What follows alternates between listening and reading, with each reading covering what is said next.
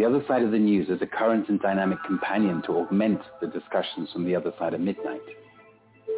We investigate, explore, and extrapolate facts to gain better understanding of current affairs and events, and thus to bring comfort and calm to our wide international audience.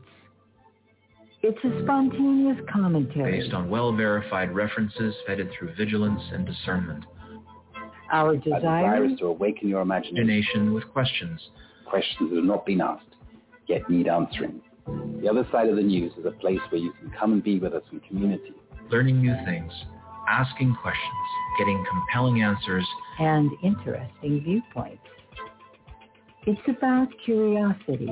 We present thought-provoking questions to incite your mind, propelling you to see the world in another way. With clear insights and fresh perspectives on global events. Tune in for a balanced view of the other side of the news.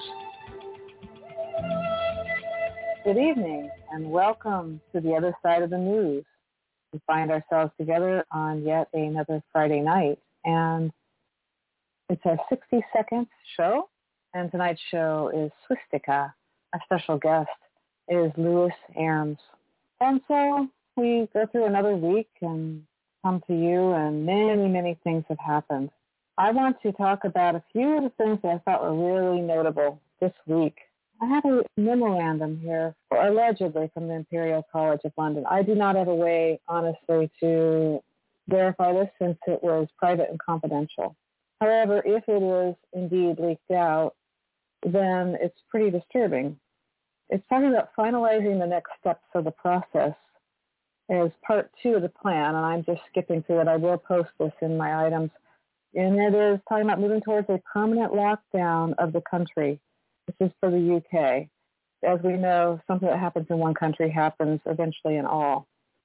They're looking at this, and they're talking about the rebranding of the new variants of the virus, which we know is just a rebranding of hay fever. Now, that was interesting because last week I was looking at an article, and they said that the symptoms had changed and that they were now about itchy, watery eyes and runny nose, and that was the symptoms of COVID. And that sure sounds like hay fever to me. This thing may not be too far off. I'm wondering about this seriously. It goes on to say that the virus has already been very profitable and fruitful, of course, for them. There's no limit to which we cannot further profit in both financial and reputational terms. Depends on what kind of reputation you're going for, of course. You know, it has they were talking about their different techniques of how to get people convinced, and they talk about the utter cooperation from both the government and media. And this is with the use of the line, it is just too risky to go ahead with summer. That's going to be their little line that they're going to put out. So let's watch this. And we can model other increases of these variants in line with, for example, they could say that it's from protests, anti-lockdown protests. This would be great one to push in light of the recent events. I'm reading this straight off this memorandum. The Euro 2021 football matches in England and Scotland, and where populations swell during the summer months. For example, seaside resorts, theme parks, countryside, and tourist traps. It goes on to say the variants are going to be multiple and could well completely crash the NHS, that's the National Health Services, for those of you that are not from the UK, if not correctly dealt with immediately. And then the public should be compliant, and the compliance and unquestionable nature of the masses will be crucial to getting us across to the final plan. Now, it goes on beyond that. I have unreadable versions of it, but that's the front page. That's enough to know that's very serious. Like I said, this is allegedly from there. It's not up on their website because it was listed as private and confidential, but I will post it and you can see who it was written to, etc. And let's see if we start seeing any of this. I've already seen the hay fever part, the symptoms. They suddenly changed the symptoms of COVID-19. And we've already heard some of their lines that it's just too risky to go ahead with summer. That doesn't look very good. So we also have some really interesting stuff going on. And I want to read one quote to you that kind of puts it in place. This is from Thomas Jefferson. He writes, "Single acts of tyranny may be ascribed to the accidental opinion of a day, but a series of oppressions begun at a distinguished period and pursued unalterably through every change of ministers to plainly prove a deliberate and systematical plan of reducing us to slavery. And I really believe that's totally what we're seeing. We're seeing a multi-generational plan. We're now becoming aware. They've been telling us about this and publishing things and having meetings, and we've kind of been asleep at the wheel. So now we see this, and this is definitely a distinguished period of time, and they've been pursuing it unalterably. So we need to wake up and take action. To that, I have a couple positive things. So this is very interesting, and I'm also going to put this up. There was a letter put out by the Office of the Attorney General in the state of Arizona this week, and he writes it to the U.S. Attorney General, Merrick Garland, and this is from Mark Bronovich. He said, I'm not going to read you the whole letter, but I'm just going to read a few highlights out of it. Last week, he made troubling comments about the ongoing efforts in states to ensure election integrity. Your statements displayed an alarming disdain for state sovereignty as defined under the 10th Amendment of the United States Constitution and the election provisions in Article 1 and 2. And then it says, I love this line, my office is not amused by the Department of Justice's posturing and will not tolerate any effort to undermine or interfere with our state Senate's audit to reassure Arizonians of the accuracy of the elections. We stand ready to defend federalism and state sovereignty against any partisan attacks or any federal overreach. Now, if you've been listening to our show for any length of time, I've talked about this many times, that the people give some power to the state for governing them, and then we give it to the county and then give it to the state. And then we give that little piece to the federal, which means they have the smallest sliver of the pie. That pie gets divided every time. So this paragraph puts it into perspective. He says, it is important to remember that states created the federal government, not the other way around. America's founders intentionally restrained the federal government's constitutional boundaries to ensure each state could flourish in unique ways. Today, our federal government has largely forgotten the founders' intent, but my office has not. He goes on to say, there are no issues more important for states to prioritize than the integrity of our elections. Today, we see mistrust in our elections from Americans from all sides of the political spectrum. This should not be a partisan issue. I'm skipping quite a few lines.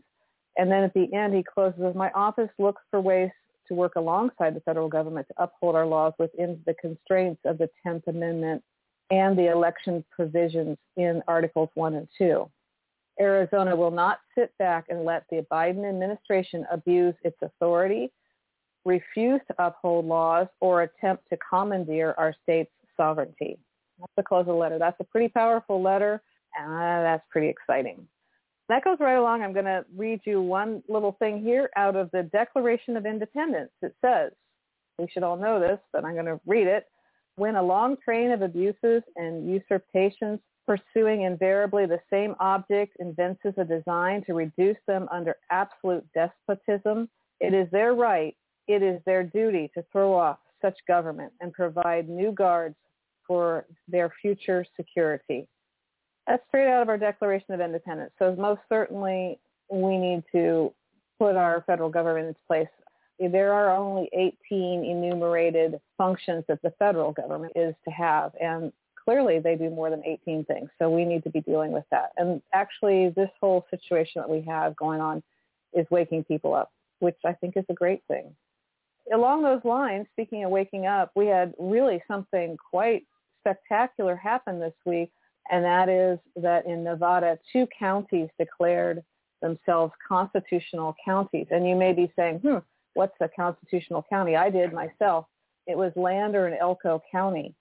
And what they did was their elected commissioners in 2 Nevada counties declared the Bill of Rights would be upheld in their jurisdictions, even if it means standing against the unconstitutional acts by state and federal authorities. Now, we really shouldn't have to be doing this, but that's how far of an overreach we've had by the rulers. These are people who are not leaders and oftentimes not elected, that are really ruling like monarchs over their constituents of their states and, of course, the federal.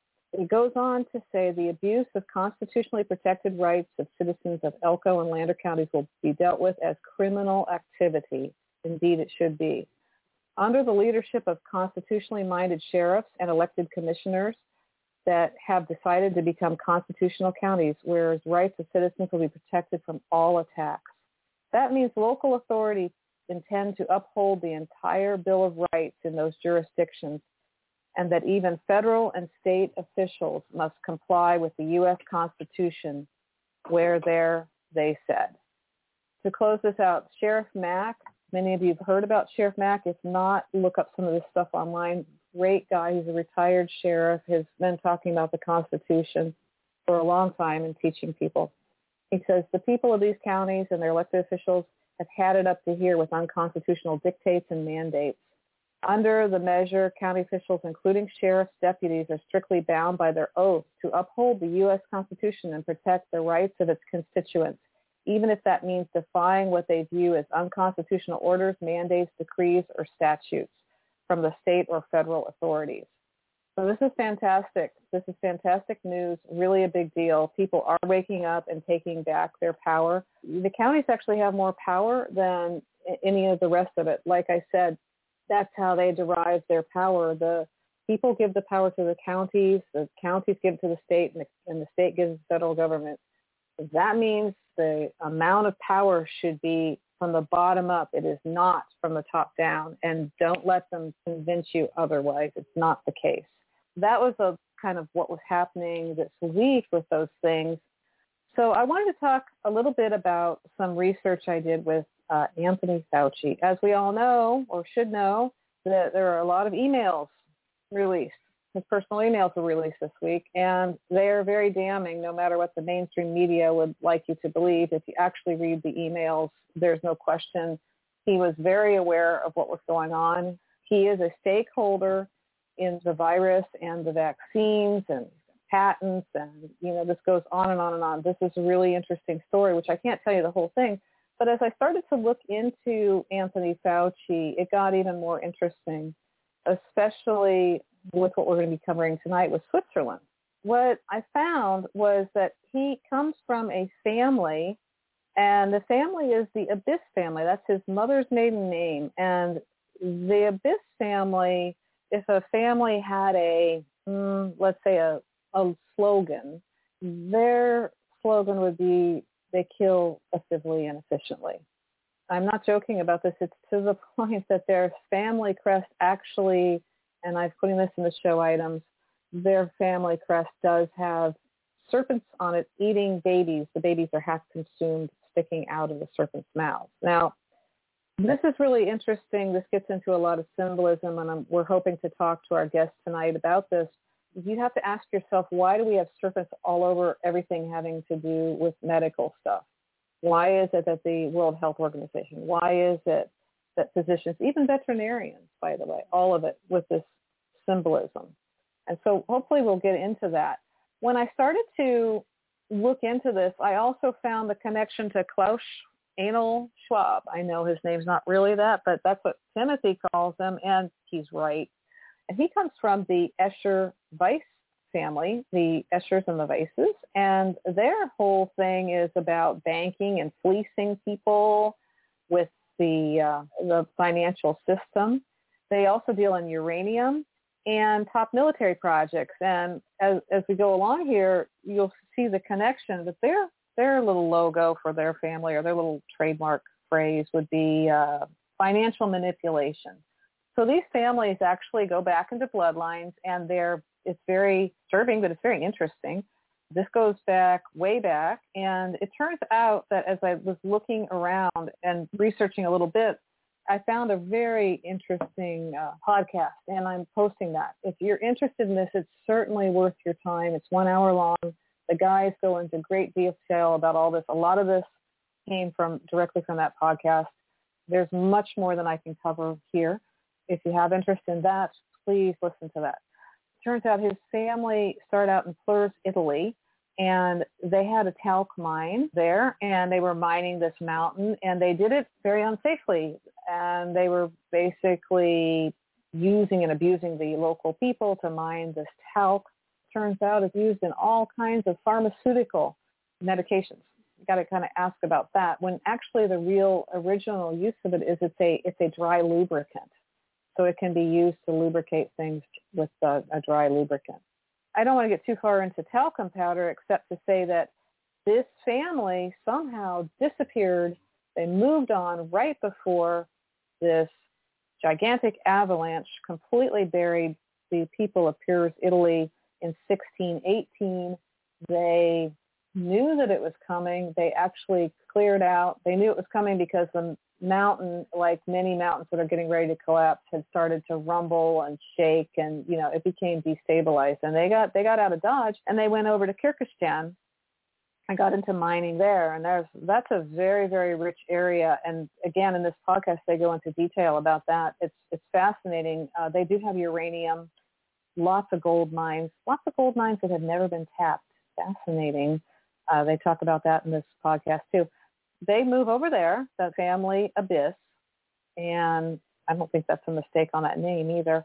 And then they eventually find their way to Switzerland, and that's where they come from, as far as modern history goes. All along the way, if you look at their family history, they've killed and slaughtered everyone around them, and they definitely are part of the original 13 bloodlines.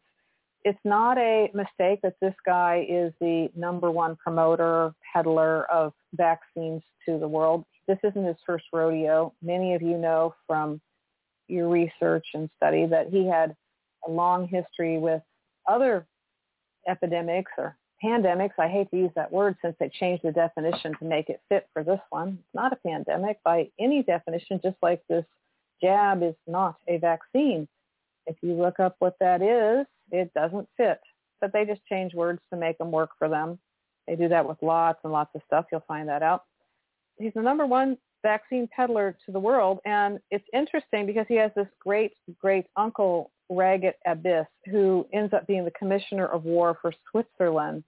And he sets up all of these companies that you know today, including Swiss Bank, and sets all these things into play, and has a lot to do with how the government is set up and how the government is, let's say, their marketing of Switzerland as a very neutral ground, a criminal-free zone. It's a criminal-free zone. Like, in other words, it's not free of criminals, but criminals can get away with everything there. But they say that they're neutral. They are never involved in wars. Really? Well, that's because the cabal all has their base there, their vaults under the mountains full of gold, etc. They're the world's largest producer of gold, yet there's not a single gold mine in Switzerland. And they also are the source of all the bombs around the world. In other words, they foment all the wars. They finance all the wars. I'm not saying this about the people of Switzerland. I'm saying this as a hidden hand or the shadow government, or same thing we have in every country right now around the world.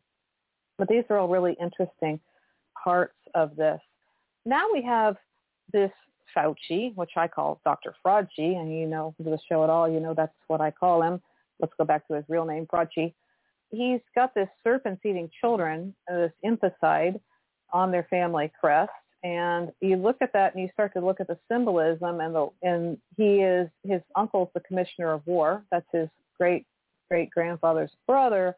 They were warmongers. And now we've got nanoparticulates having warfare in our bodies, eating our bloodstream. This starts to, if you get deeper into looking at all their symbolism and what they've done, if you actually read the emails and you start to pin this together. We've been talking about this connection for 15 months now, actually. Tonight, hopefully, we will get deeply into a few of these things. There's all kinds of other interesting things with Switzerland. There's the CERN, which is a deeply troubled place. The Zug, Switzerland, being kind of the home base for the cabal. There's the Goddard Tunnel. There's a lot of things going on in Switzerland, and very much looking forward to speaking with our guest, Louis HERMS, tonight. Fascinating to talk to. And so with that, I'm going to close up and see what's happening out there with my co-hosts, both Timothy and Cynthia. I know they'll have something to say. So what do you say? Well, for me, the most interesting thing is the long-awaited cessation to the lockdown in the UK has been delayed, surprise, surprise, by another 4 weeks or so. A lot of people are disappointed, and I have to say it's no big surprise to myself, just because there's a little fact like the government have already paid a certain amount of funding to market the continuation of this campaign, the lockdown campaign, well beyond the end of the lockdown itself. So what would all those people be doing with the marketing money and nothing to spend it on? So of course it's been delayed. Of course this is the plan. How about you? How's it going in California? Well, we have supposedly come to the end of our lockdown as of Tuesday, the 15th. And we're all happy about that. But our dictator, our chief dictator here, he was so magnanimous. He just said, we're going to lift this, but we can reimpose it anytime or if anything changes or whatever. So it's like, well, what do you mean? It was all made up in the first place, so how can it change from made up? Supposedly, we finally, after 15 months and 2 days of nonstop lockdown, we have had those restrictions lifted. However, I will say, walking around, I just was out on the street minutes ago, and everyone's running off the sidewalk because I don't have a mask on, which I never have, and they still are acting exactly the same as before. So that's what's happening here. I was just going to say, how is life in California? I mean, after this lockdown, presumably, COVID has disappeared to a minuscule dot, and everybody is alive and healthy. How is life after this amazing therapeutical lockdown? Nobody knows COVID has ended. Everyone's still wearing masks. Even pregnant mothers are wearing masks, and mothers with young children are wearing masks. That's very distressing. Yeah. It's like there hasn't been any noticeable change. I go into the store, I'm the only one without a mask, and all the shoppers are wearing masks. All the employees are wearing masks. It's very odd. Very odd. I don't think it's too terribly odd. I think it's total brainwashing is what we're looking at, and I don't know what it will take to bring people around. There's so much evidence that this is a hoax, that it was made up, and they still aren't getting it. So I'm not sure. Hopefully they will wake up. That's what I'm hoping for. Well, I'd like to point out something that's been a mystery here. Here in the Bay Area, there has been consistently for months now the sound of fireworks. And every night I go out late at night, it's like 9, 10 o'clock. I'm asking friends who live, 15, 10 minutes away. They hear it as well. Some kind of fireworks, but I don't see anything in the sky. It's very odd. And I'm thinking, it's not July. It's happening in the middle of May. Now it's happening in the middle of June. Can't figure it out. And just yesterday, or was it this morning, Annetta showed me a post that totally made sense. Suddenly it made sense. And this guy was saying that there are covert military operations going on. Now, we've been hearing about the bombing of the DUMBs, the underground tunnels, the deep underground tunnels. And now it makes sense because honestly, if you were here, you'd think there were fireworks. It's continuous boom, boom, boom. And you go out, the sky is clear. There's nothing going on. What is that? If, in fact, they are taking out these DUMBs, then that would explain it. The person who went on to report this said that he had posted this, was it in Twitter somewhere, and he received reports from across the country in many different states that they were also hearing these explosion sounds. And Netta, do you remember where it was posted? It was on Twitter, and he actually had people from all over the planet that were reporting these at various times, and they were all kind of reporting the same type of thing that we've been experiencing. They're really subsonic kind of booms. So they're the really big booms, not the little fizzly firecracker kind. And you were tying it into the sinkholes that are appearing even in Russia, those sinkholes that are appearing around the world, that perhaps these are the tunnels that are collapsing, creating those sinkholes? Yes, well, I had been collecting articles about sinkholes all over the world. There's a lot of them in Israel right now. They're showing up everywhere, and they just open up. And I had talked to you, Cynthia, about years ago experiencing this gigantic one that happened in San Francisco at SWISSTIKA. This is probably 20 years ago. And it swallowed these houses, and they came up with this kind of flimsy reason why it happened. It wasn't entirely logical, and I kind of went, scratched my head and then let it go. And now I realized it may have been exactly this, because I found out since that the tunnel system under the Presidio in San Francisco is absolutely enormous, and this is exactly where the sinkhole occurred. And it swallowed 5 houses instantaneously, and these weren't normal-sized houses. These are what would be considered mansions in San Francisco. It was a really nice neighborhood. So this may all be connected. So I'm going to kind of keep following up on that.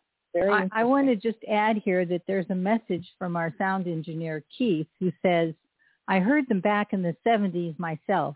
I think they are sonic booms created by the supersonic transports. Here's the thing, Keith. These sounds were never happening. They just started happening a couple months ago. This has not been the norm. This is something new. It wasn't happening before. Now it's happening, and it's happening almost every night. Yeah, it does happen almost every night, and it will go for weeks at a time and then stop, and then it will start up again. And it's very odd pattern, and it's definitely a boom, a big boom. And the thing is geographically it has a really large area it's covering. So this is very interesting. Well, Keith just said they just started the new SSTs just a few months ago. So that would be the supersonic transports. Well, would they all happen at 10 o'clock at night? Yeah, why not during the day? Why only at night? Anyway. It depends on when the planes are flying and what kind of atmosphere, what kind of conditions are going on. Because this used to happen, like I said, back in the 70s when they were flying the supersonic transports until they had that accident where the one hit the debris on the runway, caught fire, and crashed. And then they stopped the flying. And now they have started them back up, and I forget which airline it is. It's now flying them. They're now flying the new supersonic transports, and they kind of look the same as the old ones. But we don't know what kind of echoes and ricochets and things like that we get off the upper atmosphere that could make these things echo or do whatever they're doing, where you're hearing multiple of them. But I used to hear them. And I lived in Chilham, Maryland, which is not too far away from Dulles Airport. But if they're flying at high altitude and supersonic speeds, those could be sonic booms, and they're doing something that we have not yet discovered, and that's why they're occurring again. Well, but here's the other piece of the puzzle, Keith. The airport from where I am is west and south. These sounds are coming from northwest, and they're not coming at all times of the day. They're coming like from a specific direction, and there's no airport that direction. Absolutely true. And the other thing is that they come in and they're like, sometimes it's almost like a finale at a fireworks show. I mean, maybe like lots of boom. Yeah. Well, see, that's one of the things we don't know what kind of atmospheric effects and whether they are now using the new pulse ramjet engines, which actually create these weird looking, they call donut contrails, because there's a ring with a contrail going through the center of them. So we don't know what kind of propulsion system they're using, but if they're pulsing the way they are, they could be creating the sonic booms along with the speed of the plane. But we don't know yet. It's just curious that all of a sudden they're now flying the SST again, and skyquakes, they used to call them, are happening. So I'm thinking it's related, but they're not going to say it's related. But why wouldn't it be coming from the direction of the airports? Because they didn't allow them to go supersonic until they were far enough away from the airports to actually go supersonic. Exactly. I think Timothy was going to say something. I was just going to say, you don't want to be flying at that sort of speed around final approach to an airport or takeoff. So that only happens at high altitude usually, if it is a supersonic flying object. Okay, but why it's always coming from, the place where it seems to come from is the place where I thought it was the fireworks, because it's out on this marina where they do fireworks every year. And I'm used to hearing fireworks coming from that direction. It's not like I'm hearing this boom coming from any other direction, only that direction. Well, it could be indoor fireworks, or it could be perhaps some sort of seismic experiment somebody's doing to perhaps ease the tension in the tectonic plates. Who knows? Who knows? It's a mystery. It's definitely a mystery. Yep, it sure is. So what is your source?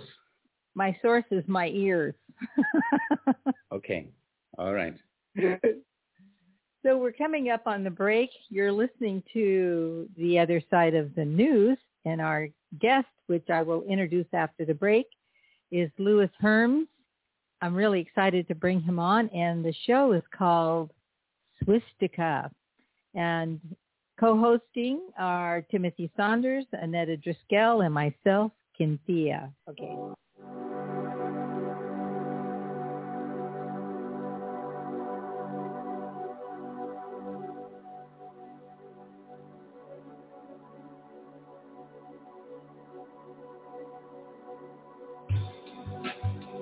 Here's the big word, law. It stands for land, air, water. When you are born and you come into this world, you're born on the land, not the water. That's what the bar operates in. That's their jurisdiction, the jurisdiction of the sea. Okay? Law stands for land, common law. A stands for air, ecclesiastical law, canon law. And W stands for water, which is admiralty maritime law. That's what lawyers are trained in, which is contract law. It's the difference between legal and lawful is legal applies to that which is incorporated, right? Legal persons, which are fictions that are created when we're born. That's what the birth certificate represents, people. Okay? It's very disturbing when you understand that truth.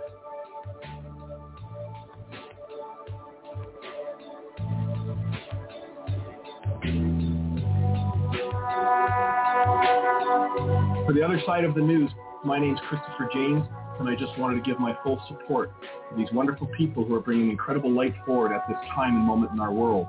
The truth has never been more important, and I was incredibly blessed to be with them and share with them enormous truths on our very first interview, and I'm looking forward to coming back and seeing our world finally coming together under one hood, under one understanding that there's truly only one of us, and that there's only love that matters in this world, and this one truth is going to save our world, and I'm so blessed to be able to bring this forward and share this light with my fellow man and woman from this show this evening. So support them all you can moving forward. They're an incredible bunch of people, and Godspeed.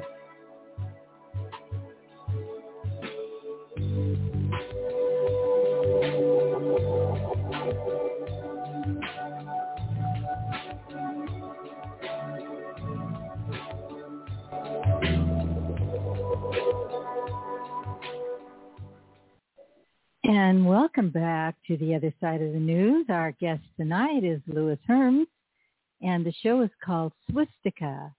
Co-hosting are Timothy Saunders, Annetta Driscoll, and myself, Cynthia.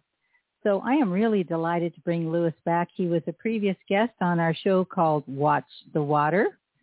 He is a documentary activist who has produced several videos exposing the hidden agenda of the global elite.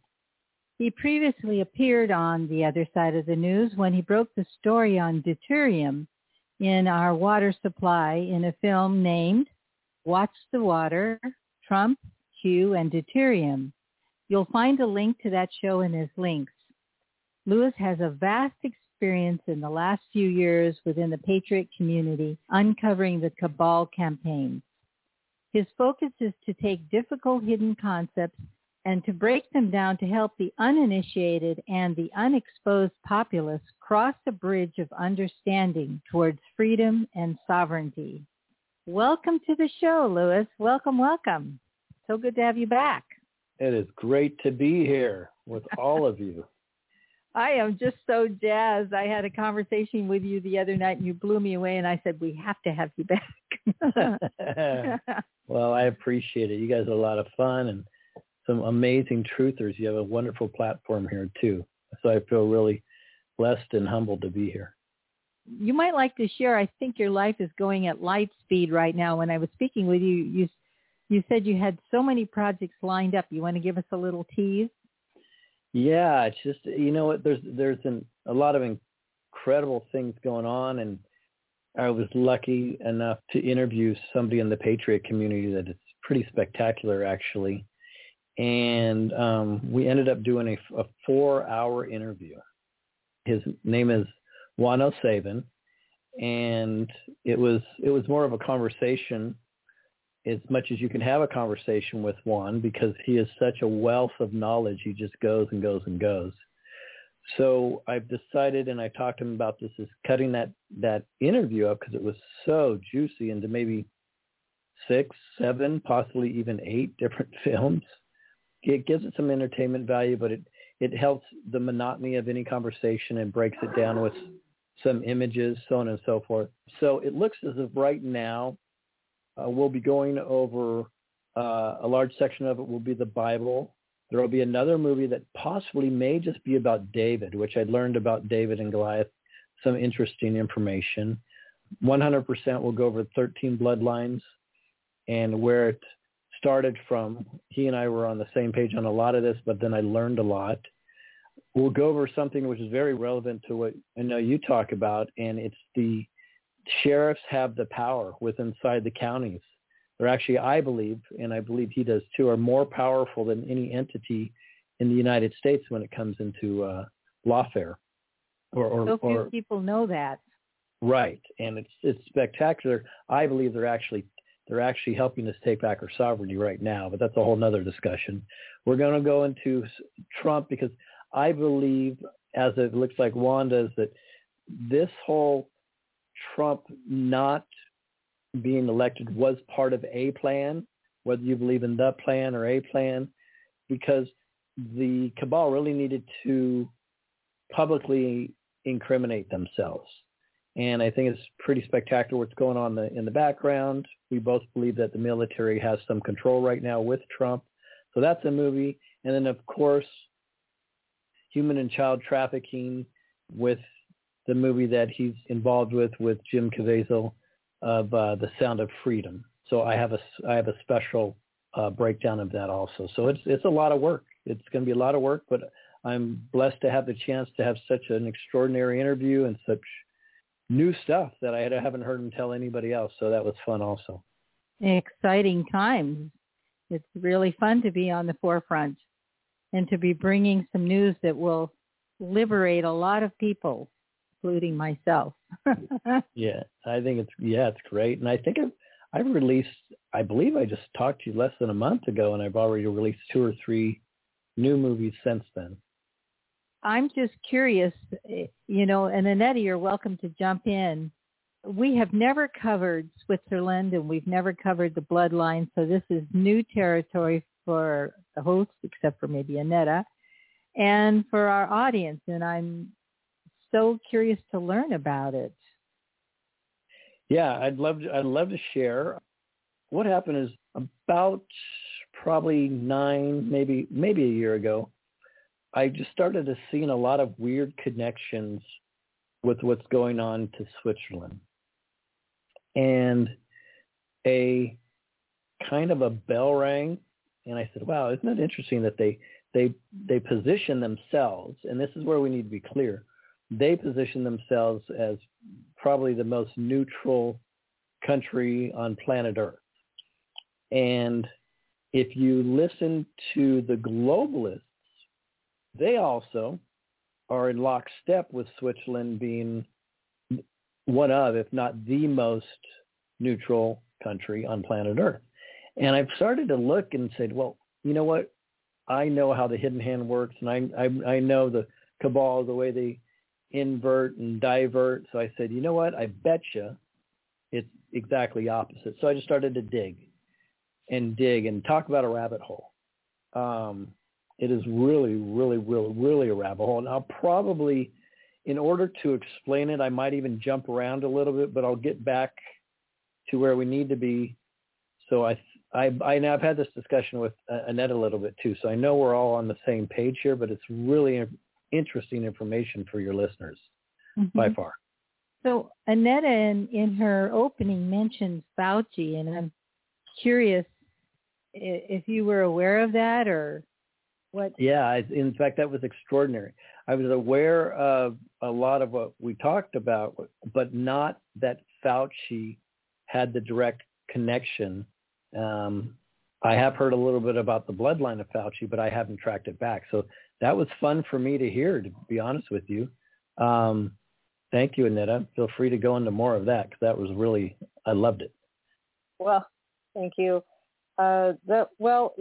Actually, I'm posting in the items the interview that I got a lot of that from. I can't take credit for it. I actually got it from someone else directly, and it's very interesting. It's 1 hour. It's just an interview between two people that have done an awful lot of research, and they really, and I wish I could remember their names right now, but I can't. But they really deserve the credit there. Fauci's mother being an abyss, which is in and of itself, that name is pretty interesting. And given that they have this family crest, which I'll also post, that has babies, I kid you not, on that's a pretty odd crest to want to pass down to everyone in your family, to design it that way. And it also has a lot to do, I think, with the symbols we see for medical, which all have the entwined serpent, which is the same one we see in the abyss crest. So all of those things are connected. And when I started to get into this, all these other names popped up that I think we all are becoming familiar with, like the Klaus Schwab, and how those families connect to the Fauci abyss line. And these people they've tracked these names back to the 15th century. So these guys have done a very thorough job. Anyway, yeah, they have moved from Italy to Kyrgyzstan to Switzerland, the family, and they have slaughtered and taken advantage of the people in each of these places. And basically that's been their family thing forever. And so I think now, with him being the number one peddler of vaccines in the world, with his sidekick there, Gates from hell, when you look at the family history, it's not surprising. This has actually been set up for a long time. Yeah, it's interesting that you would say Fauci and Italy and Switzerland all in the same sentence, because there's a huge mafia connection, most people don't know, between Italy and Switzerland also. And their attraction originally was because of the so-called silent banking system, so they can hide their money with no problem. That's what their original attraction was, but they started to create mob-type activity inside of Switzerland. But I would say, now let me back up. Switzerland, the people are amazing. 99% are just phenomenal. They're great people. They don't even have a clue what's going on in their own country. So this is not an indictment on the citizens of Switzerland whatsoever, but there is an elite cabal that has run from behind and even in front of the scenes Switzerland for centuries, not just decades, but centuries. And it's interesting because they have the squeakiest clean image. In fact, they're considered the most neutral country on planet Earth. What do you do when you think about Switzerland? They say they have the best chocolate in the world, some of the best cheese in the world, by far the best watches in the world, the best views, the best seasons in the world. The air quality is phenomenal. I mean, I can go on and on. A lot of them say they're the smartest and most educated. Themselves, they say that. Longest lifespans, which is true. I think they're like the fourth longest lifespan, 82 plus years or something like that. What's interesting, though, is if we can backtrack to my video about deuterium, Watch the Water, well, they also have great glacial runoffs. And as I spoke about in that video, that's one place where you can get a depleted deuterium is from glacial runoffs there, and your lifespan is going to be a lot longer. So I think there may not be a coincidence there. I also think they know exactly what's going on and how to manipulate that. They consider themselves a very progressive country. And publicly, and this is very interesting because this goes to the hidden hand, they voted several times to ban Freemasonry. And the reason why I found that extraordinarily important is because one of the bases of their country is Freemasonry. And I know, as you've said also, they're the one, I think the maybe biggest producer of gold, but I'm glad you mentioned they don't have mines. One of the biggest bomb producers in the whole world, but yet they're the most neutral country in the whole world.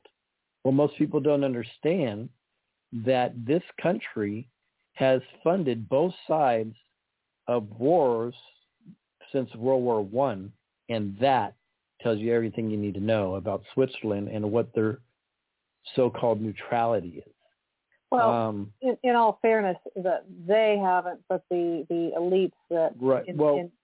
Right, the Rothschilds mainly have. But the interesting, when I say they, I'm talking about the banking system in Switzerland, which people are under the belief system that they're run by the Swiss. Well, they're not really run by the Swiss.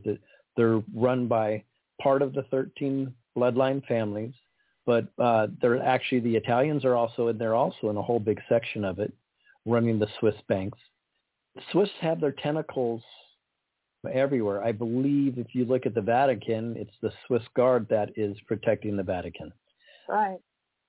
So it's a very, very corrupt system, but they're positioned as neutrality. In fact, the Great Geneva Convention and the Protocols of War started in Geneva, Switzerland. In fact, if I remember, it was, I believe, 1849, something like that, was the original Geneva Convention. And who was the first one on there?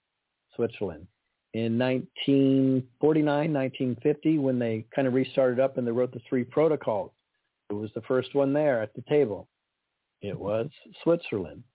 So it's... this week in Geneva, Putin Biden regime meeting there actually wasn't even in the same space, which is interesting, that CGI thing. But anyway, with all that going on, that was in the same place as the first 2, the Revolutionary War and I think that's the French Revolution, were both plotted out of that same castle in Geneva, I believe, where this went on this week. I was like, well, that makes me think, huh? Well, exactly right. And we in the United States are not in a civil war currently. We're in a revolutionary war. Mm-hmm. And we should be thankful to the white hats and Trump that we're in a revolutionary war, because the black hats had every intention to draw us into a civil war. And this is part of their protocols in regards to the New World Order. So it's very interesting to me that everything is a communication nowadays. And I know I've heard this. I love your show, and you guys have mentioned this on your shows before. Something going on somewhere is some type of communication of what's really going on in life today. So it's not an accident that that's where they met, in my opinion. It's not an accident in the least bit. No, it's all disclosure or telling. They have to give notice. They have to allow people to consent. So they say, well, we told you so. We didn't tell you we were telling you so, but we told you so, and you didn't say anything, so you consented, so you're okay with it. Yeah, great. Actually, it was interesting. I had this today earlier, and this was from just a one-sentence quote from James Warburg of son of Paul Warburg, and it was from February 17, 1950, and it was a testimony to the United States Senate on Foreign Relations Committee. Okay, and he says, we shall have world government, whether or not you like it, by conquest or consent. So there you go. And that's exactly what they're trying to force. And that was their plan. It's been their plan. And what we're seeing now, this is my opinion.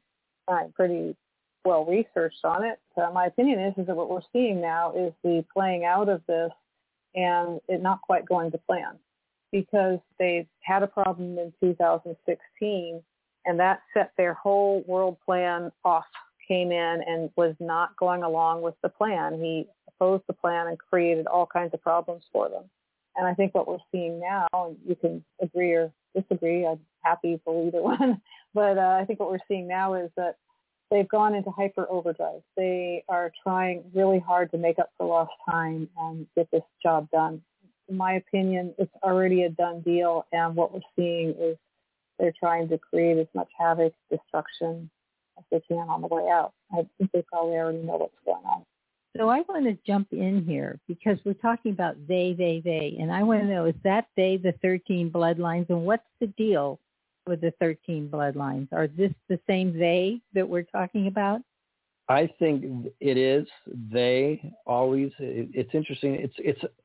It's hard to track the 13 bloodlines because we know them as certain names, but those names have changed over history. I mean, ultimately, I believe the 13 bloodlines actually are one bloodline, and this is where I diverge from some other people, and I think it's the one bloodline of Cain. And there's splinters off of that. I would say there's about 13 splinters, and then there's sub-splinters off of that are actually trackable. I believe it all goes back to Cain. Yes, in modern days, I'm definitely talking about the 13 bloodlines because that's who's running the world. That's who's running the banks. They run the war machines in most part, definitely the education system, the medical system, as I've heard both of you talk about often. So yes, I would say the 13 bloodlines, the cabal, it's the globalists. It's a Freemasonry satanic realm for them. And when I say Satan, I just want to clarify, nobody listening has to believe in Satan. It doesn't matter. But they, as in the 13 bloodlines and these globalists, they absolutely believe in Satan, spells, worship, numerology. This is what they believe in, 100%. And some people say their agenda was supposed to be finalized in 2015. I'm not quite sure of that. I have a lot of my reading says it was 2030, and Annetta kind of tagged onto this that they've accelerated what they're doing. I kind of liken it to if you put a tiger in a corner, they're going to fight for their life like they've never been. Now, imagine their babies are behind them. So the babies for the cabal would be the control mechanisms that they have because they really don't care about anything except themselves. A lot of people say they're all about money. I say that's been done for, I believe they've had their money for 40 or 50 years or more. I don't think it's about money at all anymore. I think they have as much money as they forever. Definitely about control and population control, and we're slaves. But we are a hamburger to them. And I know that sounds pretty callous, but in no means to the 13 families do they consider us equal. Mm-hmm. And it's not a social inequality. I believe it's a humanity inequality where they actually look at us that we are maybe cattle, something definitely less than they are. It's extraordinary. So you mentioned Cain, and I know you did a documentary about the Bible. So is this like, do you go into it in that film? Is this where Satanism is starting? Yeah, so the documentary that I'm doing about the Bible. Now, I'm not a Bible scholar at all. But I've had a couple of interviews with people that are just much more well-versed than I am. And it's about parts of the Bible. When I'm referencing Cain, though, I do go into that in regards to the 13 bloodlines because there is an interesting, now there's a debate on this, and it's an active debate. Most people believe Cain was born, then Abel was born, but there's some significant information in the Bible and some other words, and I wouldn't say scripture, but some other books that actually talk about Satan impregnated Cain's mom, and she had twins. And if I remember, there's a word for it. It's like heteropaternal superfecundation or something like that. And what it means is that you have twins from two different fathers. So, and there's actually some Bible verses that may step into this. And it talks about the way they were conceived, and she had Cain. I believe a certain angel was probably the fallen angel they were talking about was Cain, and then a man was the angel of the Lord, if I remember. But it's very interesting when you're reading about it, and that was Abel. I believe they called it Abel in those writings. So the idea is that she was pregnant with Cain and Abel at the same time. And some people believe that because the way the Bible is about allegories and parables, that maybe Cain destroyed Abel when they were younger or possibly in the womb. But if you just go through Bible references and you know that Cain killed Abel, that was one of the first satanic killings, obviously. It was the first satanic killing. And it goes on from there and there and there. And then if you track the bloodline, one of the reasons why the Bible lists all these, for example, so-and-so had this son and this son and this son, and they track it because that's one of the original trackings. And then the Canaanites, which is from Cain, have tracked those bloodlines to the nth degree that you cannot possibly imagine. And that's where the 13 bloodlines stemmed from. So I believe it is one bloodline that stemmed into 13, and those 13, there's actually offshoots of those, by the way, they track it diligently. They literally believe that they're from the bloodline of Satan himself, which is their personal God. Oh, that's heavy. That's really dark. Actually, there is the genealogy that's in the Bible is very clear about that, and I do have somewhere in my Luminous collection a video explaining all that. So I'll try to connect that to my page, my items page, so that people can go to that. That's true.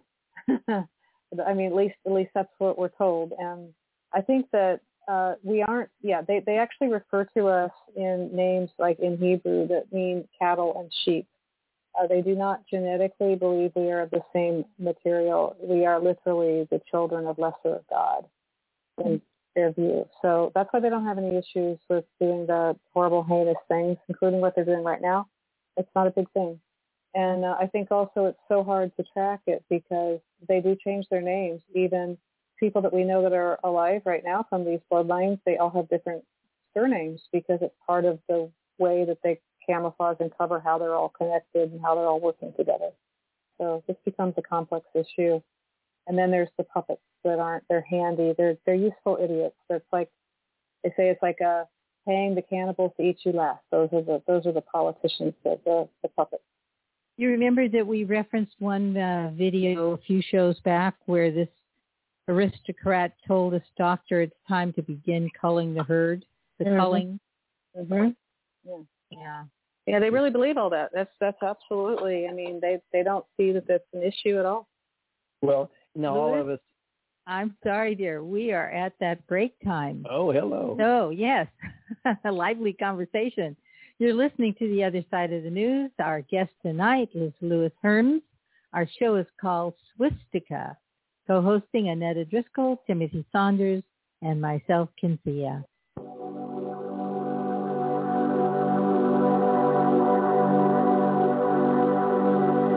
My approach to it has been, of course, from this academic scientific side to try to show that from that point of view that even in the depth of the data that they're presenting, they don't have a case. They've misrepresented things. They've distorted things in the public representations. And, of course, I'm not alone in having come to that conclusion. Number one, there are an increased number of deaths for 2020. But number two, these are not caused by COVID-19. they're caused by the biological and psychological effects of the lockdowns themselves. Because when you lock people down, when you wreck an economy,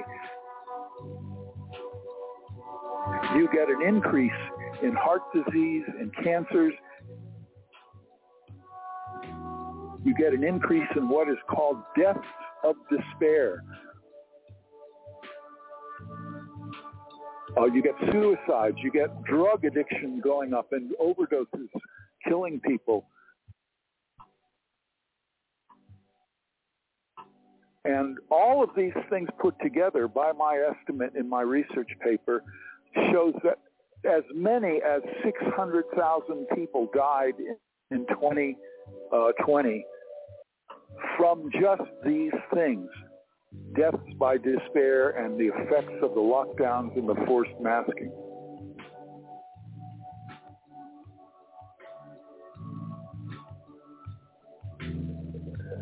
This is Dr. James DeMeo, and I'm speaking to you from the other side of the news, being interviewed by three intelligent people. And I found it to be a very enlightening and helpful and wonderful experience. Your program, I must say, compliments you. You're doing a great job in assisting to get around these barriers of censorship and erasure that the mainstream media is doing. So it's very important, and I congratulate you for the work you're doing.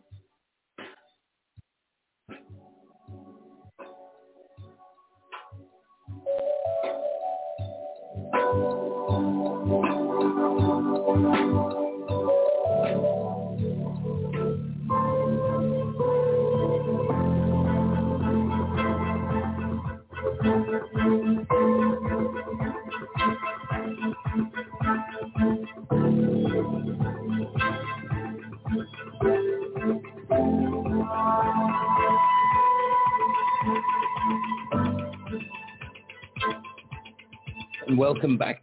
You're listening to The Other Side of the News. My name is Timothy Saunders, co-hosting with Annette Driscoll and Cynthia. Tonight's show is entitled SWISSTIKA, and our special guest is Louis HERMS. Louis, I've been listening very intently to what you guys have been talking about, and I'd like to take a slightly, momentarily high altitude view very quickly to define a few terms before I think we go deeper and to examine the subject matter. So starting off, you mentioned previously white hats and black hats. So for you, how would you define those terms? That's a great question. I'm going to define the black hats first. So the black hats are those, let's call them the elites, that intend to control the world, reduce population, and in essence are part of the New World Order. Now, of course, they have their own minions, and those would be black hats also, but that's what I'm referencing when I say black hats. The white hats, in essence, would be the contrary to that. Those are the ones that believe in sovereignty, are fighting for good. Some people may say they're aligned with aliens. Who knows? I'm not going into that. Definitely not tonight. But the white hats are the group of people that are trying to get us sovereign again. And a lot of people think sovereignty only applies to the United States, and it really doesn't. I think one of our inalienable rights, in my opinion, is sovereignty. And I believe that's what the white hats are fighting for, individual sovereignty. Okay, excellent. So moving towards the 13 bloodlines that we started to discuss, with obviously talking about sort of biblical origins.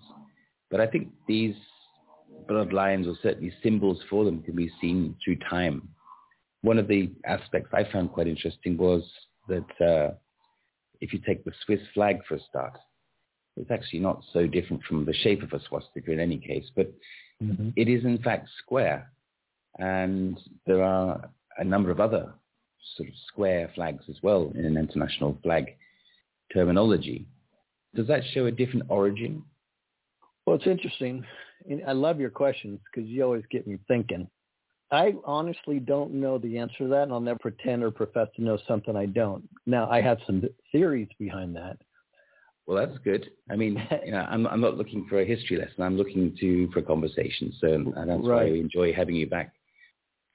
I think it's extraordinary. To me, it used to turn my stomach, and now I'm almost amazed by it. Almost everything runs back to some type of satanic symbolism. Mm-hmm. So if you put a cube, which we know is a satanic symbol, especially when the way they turn it on its edge to show that it's three-dimensional properties, then if you need to put that in a two-dimensional way, you would make it a square. Would you agree? Yeah, I think so. Yeah. So I would say there might even be a tie or an origin and a symbolism, if you'd say, of it being a cube, and therefore they make it a square. And if you notice, other than you have the serpent, almost every symbolism that you see from what I would call the Cabal would be a pyramid of sorts with maybe an all-seeing eye in it, or a cube or a square, of course, if they're not using the number 666. So, and I believe, I don't know, obviously, but I'm wondering if the reason why it's so simplistic is because it's like their calling card, and they really want the people in the know to be able to recognize it immediately. Well, that's exactly it. I think hidden in plain sight is a phrase we often hear, but it's so true that people walk through life on a conveyor belt, not even aware of what they're seeing around them. And yet they're being influenced by these symbols. And when we see a huge Swiss flag on the tail fin of an aircraft, or I would say that the marketing that Switzerland has used over the years is very powerful, because it's extraordinary. When you see a Swiss product, a Swiss, I don't know, anything from makeup to a watch to an aircraft or something, you always think, oh, that's Swiss, that's superior, that ticks perfectly. It's perfect skincare. It's perfectly pure water. It's always that sort of perfect essence. And I don't think that's an accident. I mean, everybody wants to have superior products, and everybody's capable of making marketing on one degree or another. But the Swiss seems to be, the epitome of what is out there. That's the way it's marketed. Well, it's interesting you said that. It's because what is hitting me when you were saying that is, where do we hear superior the most? Was it not in World War II, the superior race? Yeah, the master race. Master race, the Aryan race, right? It's swastika, Switzerland, swastika. There's so many connections. And by the way, there's a heavy German connection. Most people don't know this, that the Swiss are one of the most multilingual countries in the world, and I believe their second language is actually German before English, if I'm correct. So, from my perspective, again, I'm not a specialist on this, but I would say that from my experience with Switzerland, I've lived in France and Holland. I've traveled quite a few times through Switzerland. I would not even say they have a first language. I'd say that they have multiple languages in parallel. I've skied. There's actually a very nice ski resort there, one of my favorites. I've skied in 3 countries without checking passports and so on. If you follow one trail around one particular mountain, then you can ski through 3 different, let's say, cultures, where in one little ski hut people are speaking in French, another one's speaking in German, another one's speaking in Italian. So in that corner of Switzerland, it's seamless. So though if we look at obviously Italy to the south, France to the west, Germany to the north, Austria, of course. So it really is a melting pot of cultures and languages, in my opinion. Yeah, I would completely agree. It's very interesting, to say the least. And everything people say about them and say about themselves is actually true. It's an extraordinary, beautiful country with just an incredible pocket. I mean, now it just hit me. You're right. The Swiss Army knife even is incredible. So it's really amazing. I believe it's the hidden hand from the Freemasonry. So they show you how extraordinary this country is. And I have not even gotten into the evil side of, let's take CERN, for example. I mean, yes. You know, a lot of people don't know, CERN is, I believe the name is European Organization for Nuclear Research or something like that. CERN was first, how would we say this? Okay, the first news that came out about CERN had nothing to do with it being a hadron collider. It had everything to do. It may be one of the longest tunnels on Earth. That's the first reports about what CERN was, and then it found out, okay, it's a hadron collider, and okay, they're going to try to replicate the Big Bang, and it was very benign the way they talked about it. So but if you even look at the CERN logo, in fact, you should probably post this. It's 666, but more obvious than the Google 666. It is 666. Yeah, it just absolutely blows me. And so, what people should do at that moment, if we were actually open to these discussions and not so brainwashed and fogged over, immediately we should say, okay, what's going on there? I agree. There's an awful lot going on over there. And also the other thing is that I believe CERN is not Swiss. It's in Switzerland, of course, but I believe the investment is being made by all sorts of countries around the world that all collaborate there. So they all collaborate. And isn't that interesting? Last time I was on your show, we talked about something called ITER, which I'm sure you remember, which is a machine that's creating nuclear fusion, and one of the elements they're using is deuterium.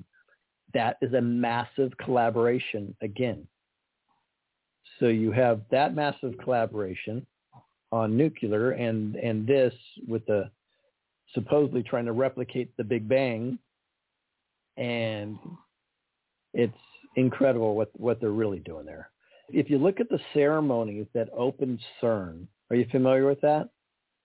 I'm not familiar with that one, but I was going to jump to the ceremony for the opening of the Gotthard Tunnel, which is fairly close by.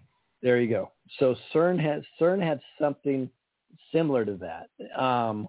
But I'm glad you said that, because where I was going to jump is from there to the Gotthard Tunnel, which, if you want to go into that blew me away. That was all about Baphomet. Absolutely. I mean, I watched that. I think it was RT covered that one quite extensively. I mean, it was several hours long, that ceremony. And I have to say my jaw was ajar for most of that video. It was really eye-opening. This is 2016, I think it was. Although the tunnel was started in 1872, the actual final phase, this huge extension or modernization of the tunnel was completed in 2016. I mean, and all the leaders came from the local governments, different countries, and it was a very big affair. It was hours and hours of celebration of Baphomet. It was unbelievable. Exactly what it was. The reason why I brought that up, or I'm glad you did, but the reason why I was going to bring that up is because I believe it's September of 2021, CERN is kind of having a re-grand opening type ceremony. Mm-hmm. I'm really wondering what type of ceremony that would be. I mean, they actually have a project. The acronym is SATAND, and it's yeah, I know, and it's called, and I actually wrote this one down because I didn't want to forget it. It's called System to Analyze Tremendous Amounts of Nuclear Data. Right. Yeah. Okay, I'm sure that's what it means. Yeah. Yeah, I'm sure, of course, right? And they have to tell us, though. They absolutely, that's part of the whole deal, is they have to disclose. So we're making conscious decisions on our own to do what we do to support their evil. And we're just so fogged over which I believe this is done intentionally with every marketing message. I mean, not all the marketing messages, but, 15, 20,000 marketing messages a day out there, the communication, the 4G and the 5G, you can go there, our foods, what's in our waters, everything. It's all about suppressing our cognitive abilities. I personally believe the purpose of that is not to dumb us down. Yes, it's to make us sick and stay on as many pharmaceuticals as possible. I think it's more nefarious than even that. I think it is so we don't resonate and we cannot see their satanic agenda. I believe this is exactly why they attack us from every angle, and it's because they do not want us to recognize what they're doing, because then the jig is up. Well, I think the jig is up. It's just a question that, I think it's most definitely up. So it's a smokescreen, an intentional smokescreen. What you're saying, that keeps some people grazing in the field, I guess, without being too negative.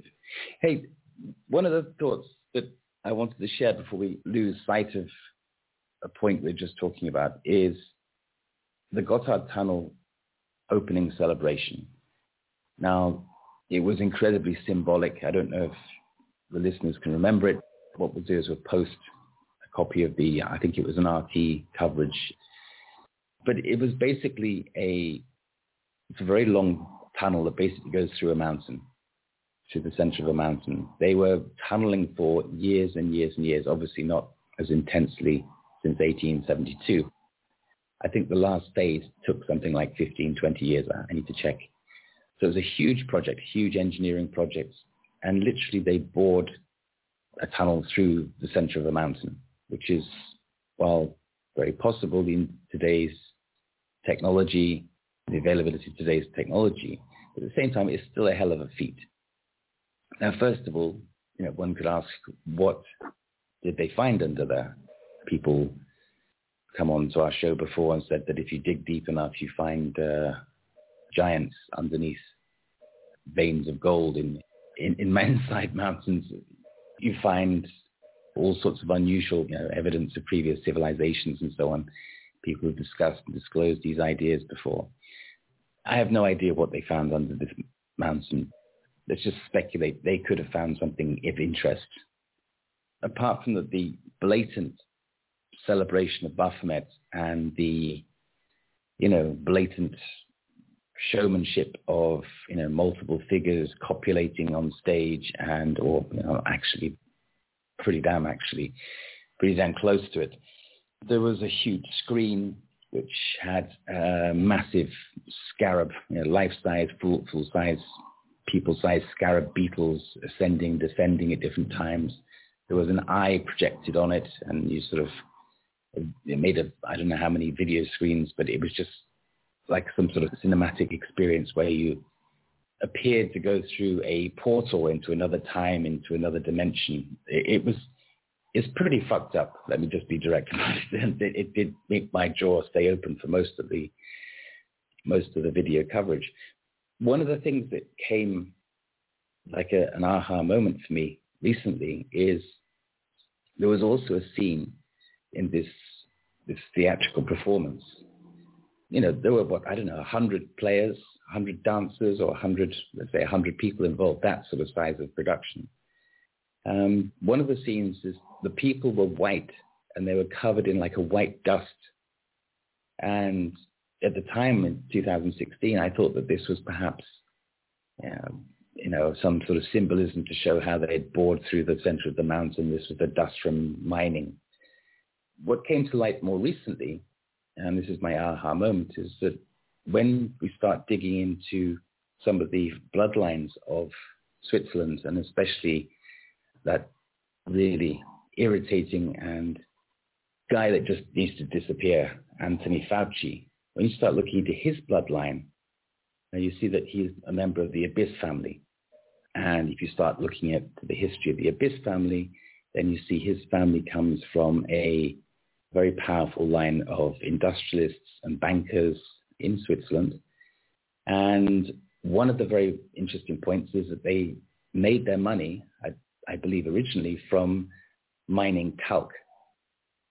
Talc is obviously a white powder.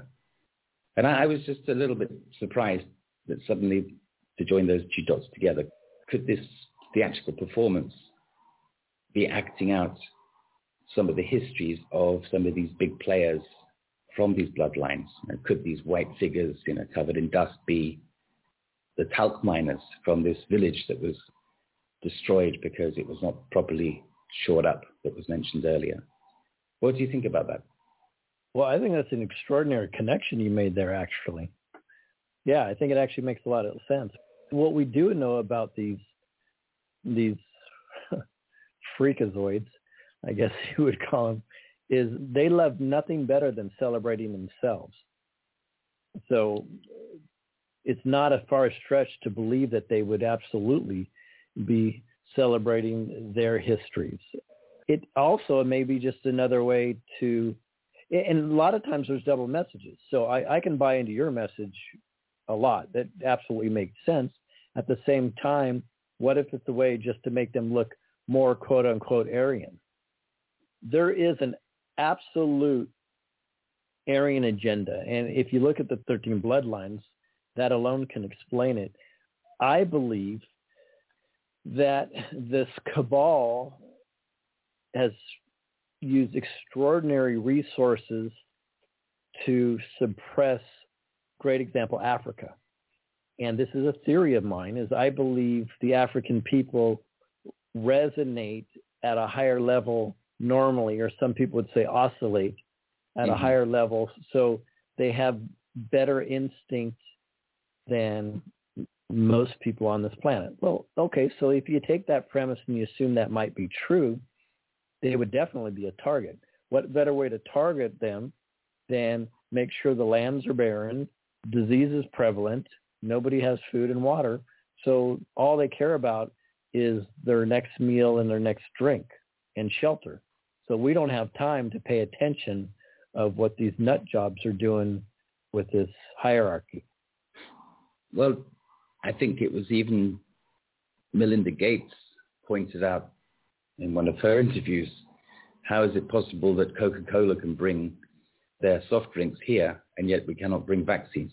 I don't believe in this vaccine. I don't support the vaccine agenda at all. But the point is that Coke is found in most distant corners of the planet.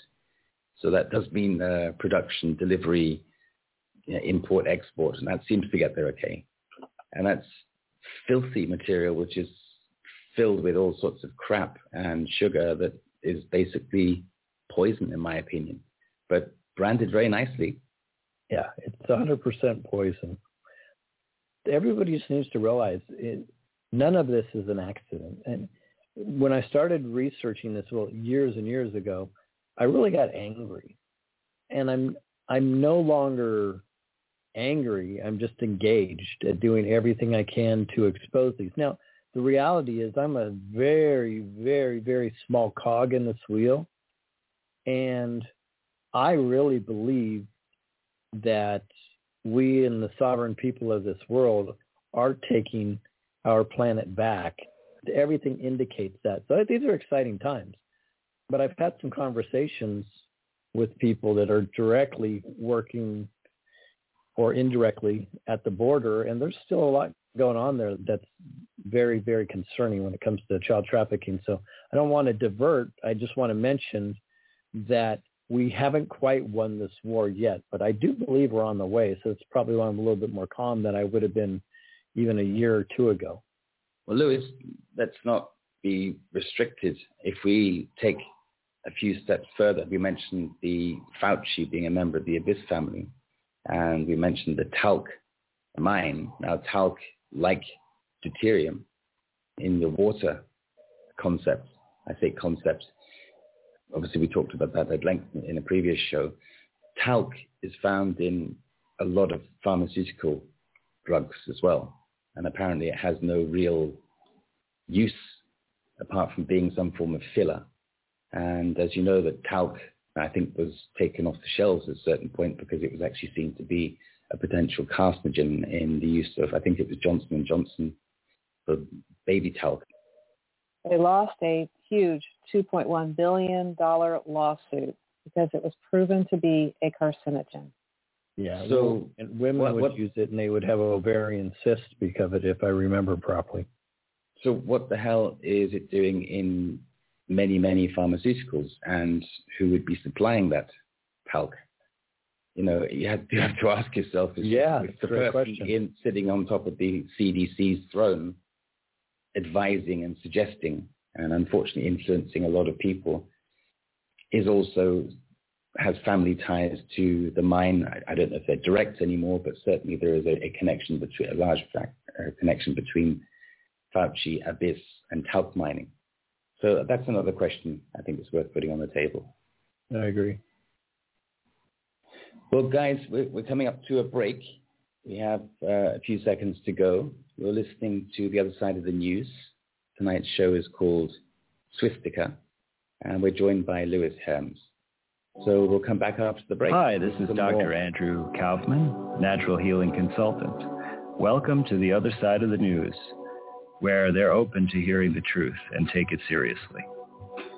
The first thing you got to look at is the methods. Like, nothing else matters, because that's where they describe the experiment. So then you can decide if what you can conclude from the experiment, right?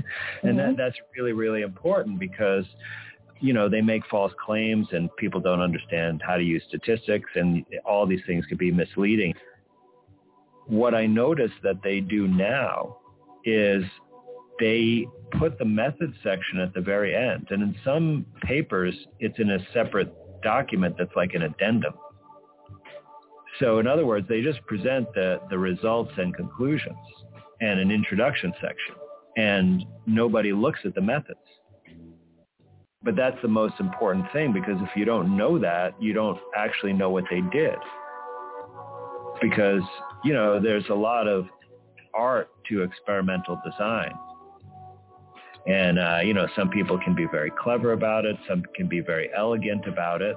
But there's also, like, many ways that things could be fudged. And there's books on this, right? Like one of Bill Gates' favorite books, How to Lie with Statistics. Then, you know, you have the John Ioannidis article, which is one of the most highly cited papers, where he says more than half of all published research is false, right? So, but how many scientists, when they go to read a paper, say there's a 50% chance that this article is false, so I better read it really carefully, right? They don't do that. But all this clinical research, it's really marketing.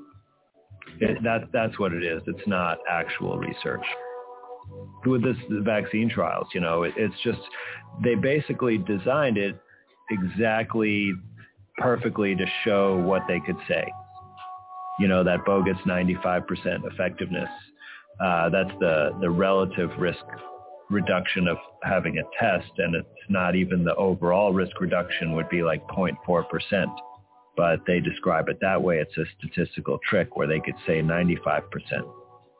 And they also defined the outcome, and then they had to wait 7 days after the vaccine, but all the people who got sick within that 7 days didn't count. You know, all kinds of tricks. They're experts at this. They know they know what they're doing, and it's really hard to even figure out what they're doing.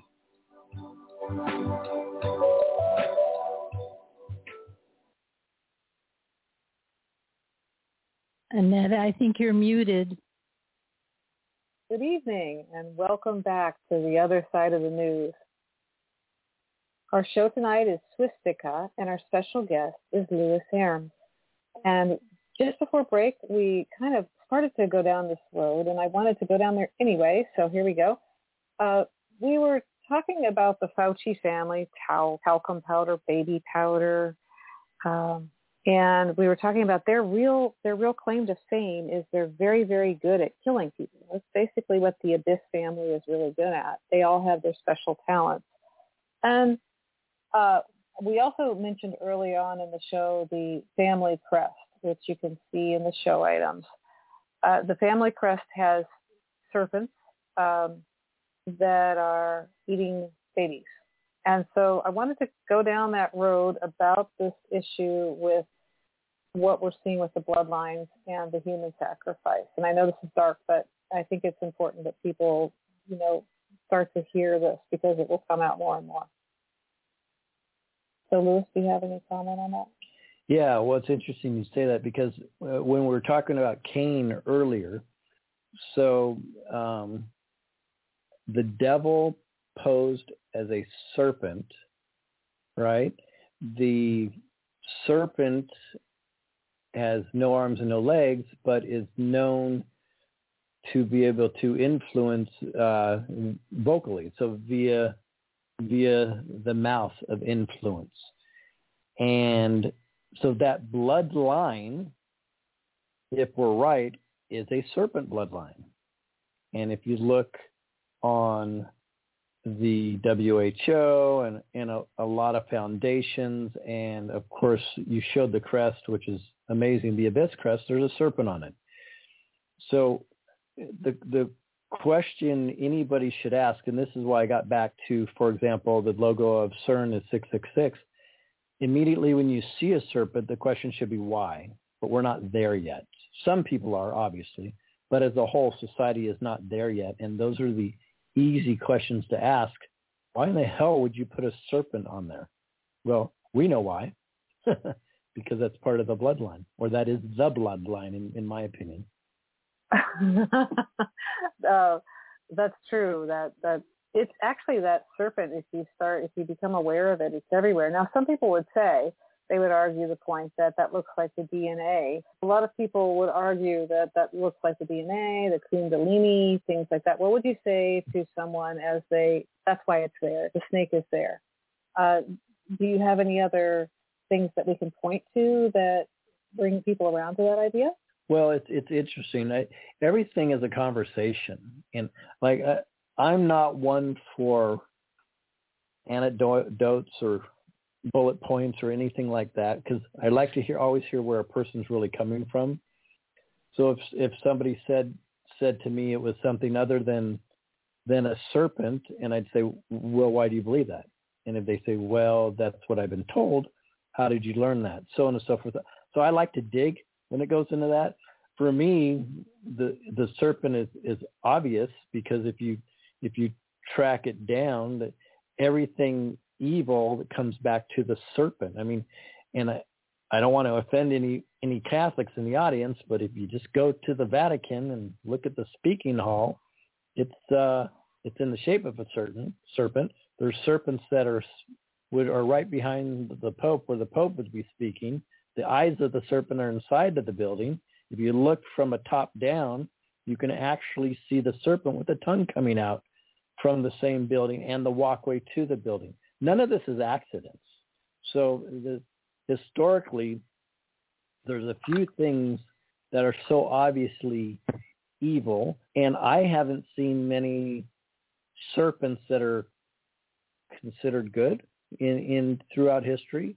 I can also point to the obelisks. If you look at obelisks, I don't know many that are good. They all have a really negative, rich history to them. So I don't think the serpent it's really hard for somebody to dispute and tell me that the serpent is on something for a good reason. It just makes no sense to me whatsoever. It's poison, in essence. So why would you put poison on anything medical? Well, because they're telling you what they're doing. The pharmaceutical companies are not on this planet to heal. When Rockefeller got involved, he made sure they were to cause disease, and they create the cause and they create the solution, which is not really a solution, because then they need more medicines for that solution. It's all about hurting us. It's all about money. It's all about killing us. It's so obvious. And I really do think a lot of people are waking up. I'm amazed at the conversations I have nowadays. A year ago, I would have been shunned in some places if I just mentioned some things, and now people are open to it. It's pretty cool. Louis, just to go back into this Vatican connection, I mean, the public address hall is inside of a snake's head. There's no accident about that, as you say. Exactly. And what is inside the snake's head is the tongue where the poison, the venom is. So right. I think that's a very interesting point, that the information that comes out of is venomous. Yep.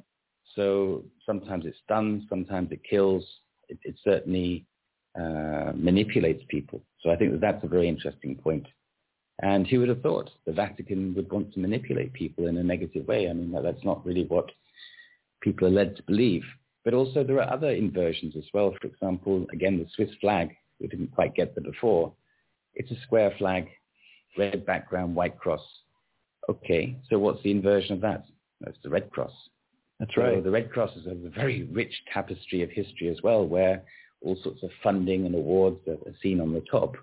Lots of charitable, big-time people are offering funding to this organization. And yet on the ground, we're hearing a very different story about all sorts of abuse and possible trafficking. Child trafficking, yep. Which again comes back to the Fauci abyss, family crest. And I think you were going to just spell out just now that the child being eaten by a snake, I mean, that doesn't seem a very positive thing to put on anybody's family crest unless there's a reason for it. There's also another point on the crest as well, which is there's like a scales, weigh scale. And that directly reminds me of the weighing of the heart ceremony from the ancient Egyptian papyrus, where you have the heart of the person who has just passed is weighed against a feather. And if it's heavy, in other words, if it has led a negative life without sort of redeeming any negative actions, then it will not go to the next stage in a positive way. So I think that's also interesting symbology, which I think also brings us back to the sort of Masonic origins, potential Masonic origins of Switzerland as well. Well, it does, and you're right. It's all about symbology because they have to disclose, and I think the disclosure is for two reasons. I mean, part of the doctrine, the satanic doctrine, is you must tell, you must say what you're doing, because you need people to, I guess you would say in this day and age, opt in. And if they know, they opt in. Now, it can be a completely manipulated message. It doesn't matter. If they got you to opt in, well, then their so-called evil conscience is cleared. That's one. I think the other reason for symbolism is for recruitment and so they can, other people know, they're like, oh, you're on that team. You're on the same team as me. So I think there's no accident in all this. And it's so basic. It's like you're saying, it's not too many right now. What do we have? Serpents, squares, cubes, pyramids, eyes, and 666, then 33. So there's not that many symbols for anybody to have to recognize to say, ooh, that's my team, or that's a team I want to be on, or that's their disclosure. It's sick. Well, it's very really sick. Good. And it's also mixed up with things like the Super Bowl, for example, the circular eye video screen at the Gotthard Tunnel CBS opening. Oh yeah, CBS. Right. But also if you look at the stage at the last Super Bowl halftime, right. It was like, again, both of these are like interdimensional portals projecting images. 100%. Well, if you look at stadiums from a bird's eye view, same thing, including the way they lay out the parking lots and the entrances and all of that. And take a look at some of those stadiums. They're amazing. Yeah. It's incredible. They have been planning this for hundreds and hundreds of years. So our naivety is still pretty strong. I mean, so let me, and this is not to pump but I do want to mention this, one, because this really applies here.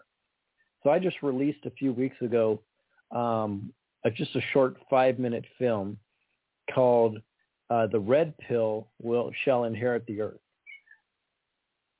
And what that really is, it's talking about the way the word meek has been manipulated.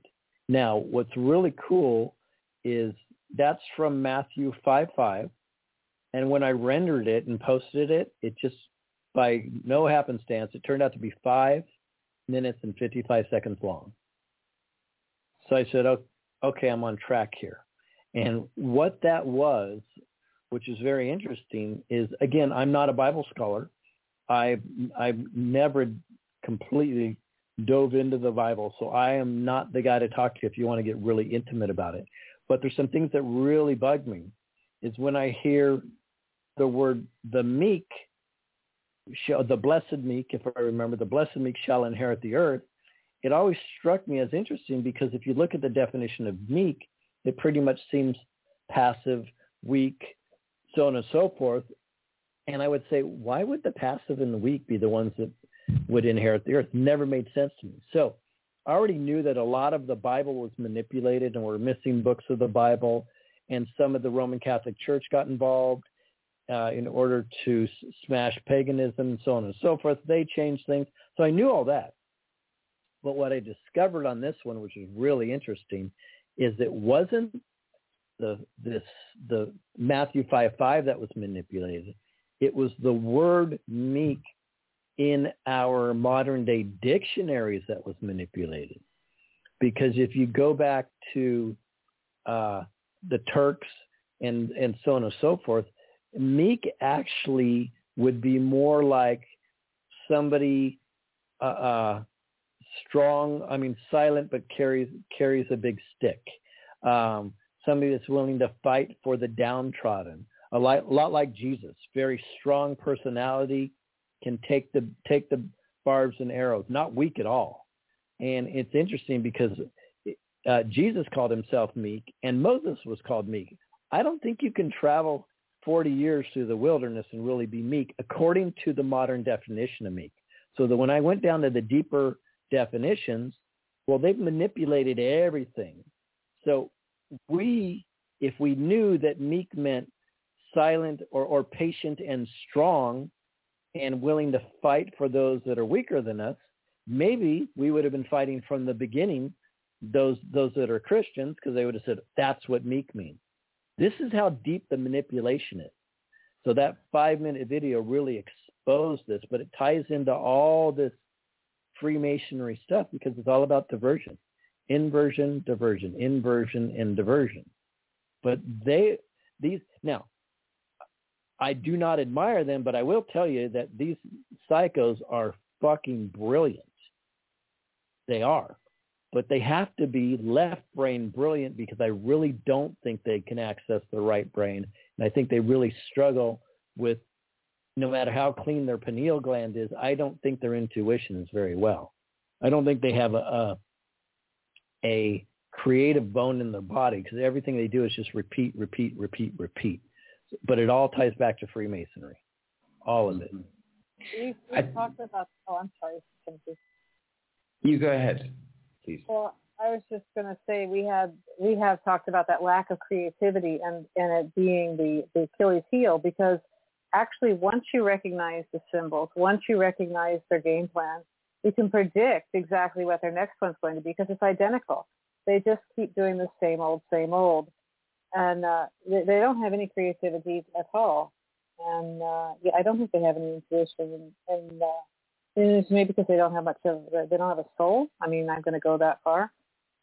I'll go that far. They've sold their souls out if they had any. I don't know what happened. Literally, and they're damn proud of it too.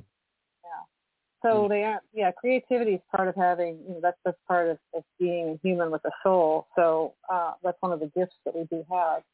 But on the other side, what we don't have, I say we, a lot of people do not have, is the awareness and the understanding of what's going on. For example, you mentioned just now how the stadiums, when you see them from an aerial view, and the car parks and the spacing is sort of made out to look like an eye or like a focal point for,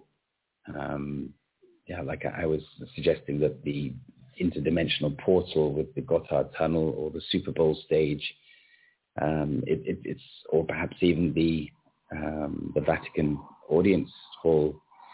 They all are a way of gathering a large number of people into a certain place to make them complicit, to make them a member, but on a very, very, very surface level. So they all feel part of something. So they all, agree on some level to be part of it, without understanding exactly what's the source And I think that that's something which we talked about in last week's show as well, when it's like tangential direction, but the National Health Service in the UK, when the government was suggested, manipulated, advised, brainwashed, whatever you like to tell, the public of the United Kingdom to go out into the streets and give a round of applause to the National Health Service for dealing with this COVID crisis, alleged COVID crisis. It basically means that the people who are paying for the National Health Service, the taxpayers, are going out into the street, giving a round of applause, and therefore how could they ever complain about the service? Or how could they ever say, well, I'm not complicit because I didn't agree? Well, actually you did, because you went out on the street and you gave a round of applause, and you are 100% complicit. Are they complicit by commission or omission? Probably neither. They're complicit by compliance, is what you're saying. Would you agree? I would agree, but I think that it comes back to awareness. So did we lose you? I'm here. I don't know if you can hear me or not. So I'll go into something while we're waiting for you to get back. It's interesting that you would talk about the compliance and the nursing and so on and so forth. I just had a really good friend of almost 20 years. She's kind of like she's not really an investigator, but she acts like one. She just confirmed that person in the hospital said they do get paid $39,000 per COVID case. She just confirmed it. So somebody she knows and really well just confirmed that they do get $39,000 per COVID case. This is in California. And the person, and they weren't busy at all during even the so-called deepest and darkest times of COVID, where everybody was, dying in the streets.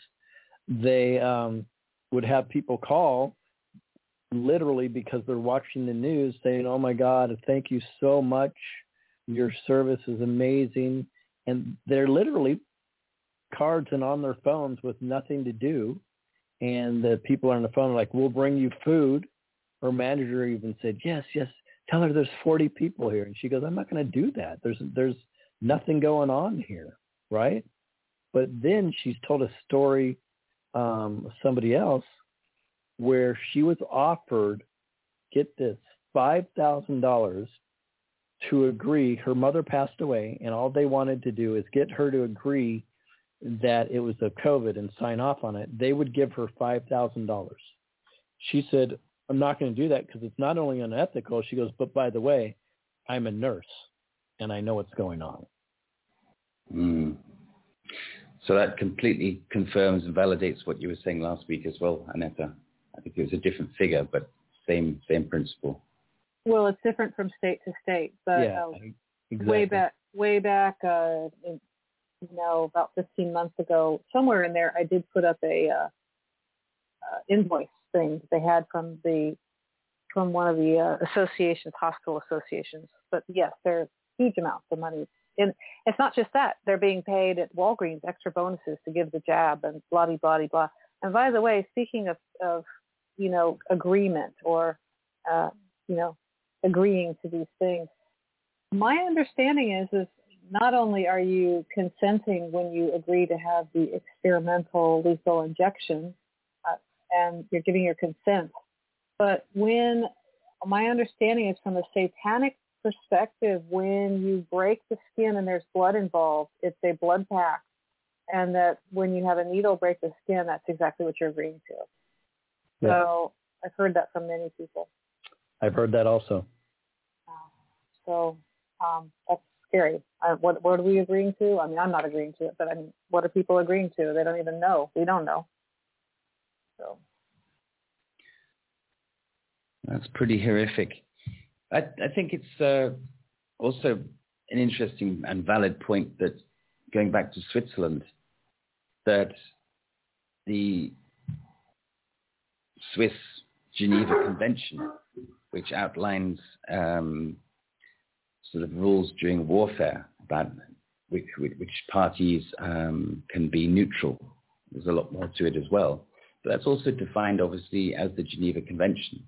Right. Now, that's pretty interesting, considering it's a country which was neutral and marketed the fact that it was neutral and that it did not get involved in the war. But what comes out is the fact that it was neutral and therefore was able to play both sides of the war, profit from both sides of the war. Right. Would you like to talk about that at all, Lewis? Sure. I think what you're referencing is, I believe it was done in 1949, and it's Protocols 1 through 3. And what they've done is they've laid out, it's almost like the rules of war, what can and can't be done. I think it's nefarious on a couple reasons. Number one, you nailed it though, Timothy. If they're supposed to be so neutral, why would they be involved in the protocols of war at all? That doesn't even make sense. And in my belief system, the money, when I say all roads go through Switzerland, it's not just the money, but in this case, with the Rothschilds and there wasn't just the Rothschilds. There was many entities that were funding both sides of the wars, but the money would run through Switzerland. So, and of course, the Swiss knew this. The bankers knew this. The bankers are part of the bloodlines, 13 bloodlines. Therefore, they knew it. So they're not only complicit, they were part of this. I find it very interesting, but the Geneva Convention and the neutrality of Switzerland, guys, it's just a cover-up. That's really what it is. And again, I love the Swiss people, but I mean, the Freemasonry aspect of the Swiss is very, very deep. You'll notice that people disappear to Switzerland often. Not good people, not just good people disappear to there. There's even, if I recall, I believe there was the Order of the Solar Temple or something of that, which was an actual CIA operation, the terrorist network in Switzerland. Grace Kelly, if you remember Grace, was initiated into that sex cult, and I believe she died shortly after that. And then there's a connection between that cult and Aleister Crowley. You know, Aleister Crowley used to sacrifice 150 boys every single year. So it's pretty deep and dark, but all roads lead back to Switzerland, yes, but all roads lead back to Freemasonry 33 and above. I guess not only Freemasonry, but also the precursors to Freemasonry. I mean, we were talking about the square flags earlier. That's right. We have the Knights of Malta, we have the Templars, we have the Jesuits, we have the Hospitallers. They all go through Switzerland, and that's just naming half of them, I guess. Yeah, and several orders, so-called orders. Yeah, so absolutely. I just want to jump in for a second here. So we've been talking about these bloodlines. How many centuries back are we able to track them? I mean, you mentioned the Bible. Yeah, so if you go back to Cain, I mean, I don't know how much farther we can go back than that. And I got to say it's tough because even modern days they've changed their names. Look at Hanks and Bill Gates are part of the third, and like as you just mentioned, Fauci are part of the third bloodlines, but you don't hear the names Hanks and Gates and Fauci because they've changed their names, as has what's his name from Facebook, Zuckerberg. Same thing. Clinton's. That's exactly right. Ellen DeGeneres. They're all in there together. They're all on it. So, and they've all changed their names. So they can track it a lot easier than we can because they know. I'm so curious. If someone was to do a blood analysis, would it show reptilian blood? Well, isn't that interesting? Because that's what they're really thinking that these DNA and these genealogy tracking is really all about, is they're trying to really deepen their bloodlines and find out who is who. Therefore, they can eliminate who they don't need and propel who they want. Mm-hmm. Yeah, and yes, Timothy, they is the bad guys, the cabal.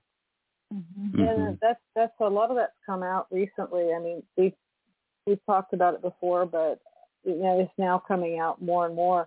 Like, why PCR? And they aren't tests for viruses; they're DNA tracking. Okay, that's what that is. And so, why would you take a nose swab? On and on and on with this. But that's about tracking and cataloging who's what and who's related to whom. And I've always thought, well, when this all settles out, and I'm a big believer that it's going to settle out, I'd love to see all the DNA on all these people and see how they're all connected and related. I mean, the bad guys. I would like to know, because I would like to have peace about that. But I mean, that's just a wish of mine. Wasn't it the National Geographic that was running this service for a while with nice marketing and photographs, but they were offering a service where you could pay so much and send a swab, and you get tracked back to, at this stage in history, evolution, you were, African or Asian or Mexican or British or whatever it is. Did you ever try that? Do you have any friends that tried that? Yes. Oh, not myself. I have plenty of people that I've known, and it's amazing what you find in your bloodline. I personally haven't. I already know that I'm a total nut. I'm more curious to know if the National Geographic with another square symbol is part of the whole cabal. Oh, interesting. Yes. I hadn't thought of it that way. Well, you're probably right. I mean, I think that what they did here with this, this testing, that they got a huge and massive database from this. I mean, they have all your information, right? If you're trying to get in or out of the country, they know who you are. They have all your information right there, and they just connect it right up to the DNA test. Yeah, it's amazing if you look back in history what we've done quite innocently, and then now things are very clearly on the table. The scene is set.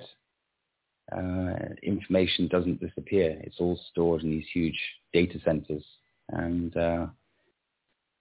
as you say, the advantage we have is creativity, and the disadvantage they have is they don't have much of that. So I believe it's not over till it's over, and I think there are some serious cracks in all of this regime, and actually I feel good about the future despite some of the scenarios that are being played out. Yeah, I feel fantastic about the future. I think they really dug themselves a hole with a weapon that they created, and that would be the media and the internet. And here's what I mean by this is what they were using that for. I mean, if you go all the way back to DARPA and Facebook, CIA, and so on and so forth, these were propaganda machines. All of them were. All of the media's propaganda machines that were used against us to put us in our place. Well, what's interesting, though, is without those, okay, so we all agree that they have no they really have no ingenuity, and they have to repeat themselves. We wouldn't know that as fast as we know it and ongoing without media today. So the media really, really works to our advantage now, because they can't repeat themselves without us knowing it, because we've already seen it on TV. We've seen it in a movie. We've seen it on social media. Without those propaganda tools, they could repeat it, because not everybody's reading the same book. Does that make sense? So, Louis, that makes a lot of sense. And guess what? We're at the end of the show. Okie dokie. And you are in the media, and we thank you for all you're doing. Timothy? Remember, you were born with power, and you wake up each day with power. It's entirely up to you how you choose to retain or give it away. You've been listening to another live broadcast of The Other Side of the News. This 60-second edition is entitled SWISSTIKA and remains available to all listeners free of charge at www.theothersideofmidnight.com/TOSN. My name is Timothy Saunders, and together with co-host and producer Cynthia, co-host and researcher Annetta Driscoll, offers special thanks to our guest, Louis HERMS. We wish you a very good week and look forward to reconnecting with you on our next edition. Good night.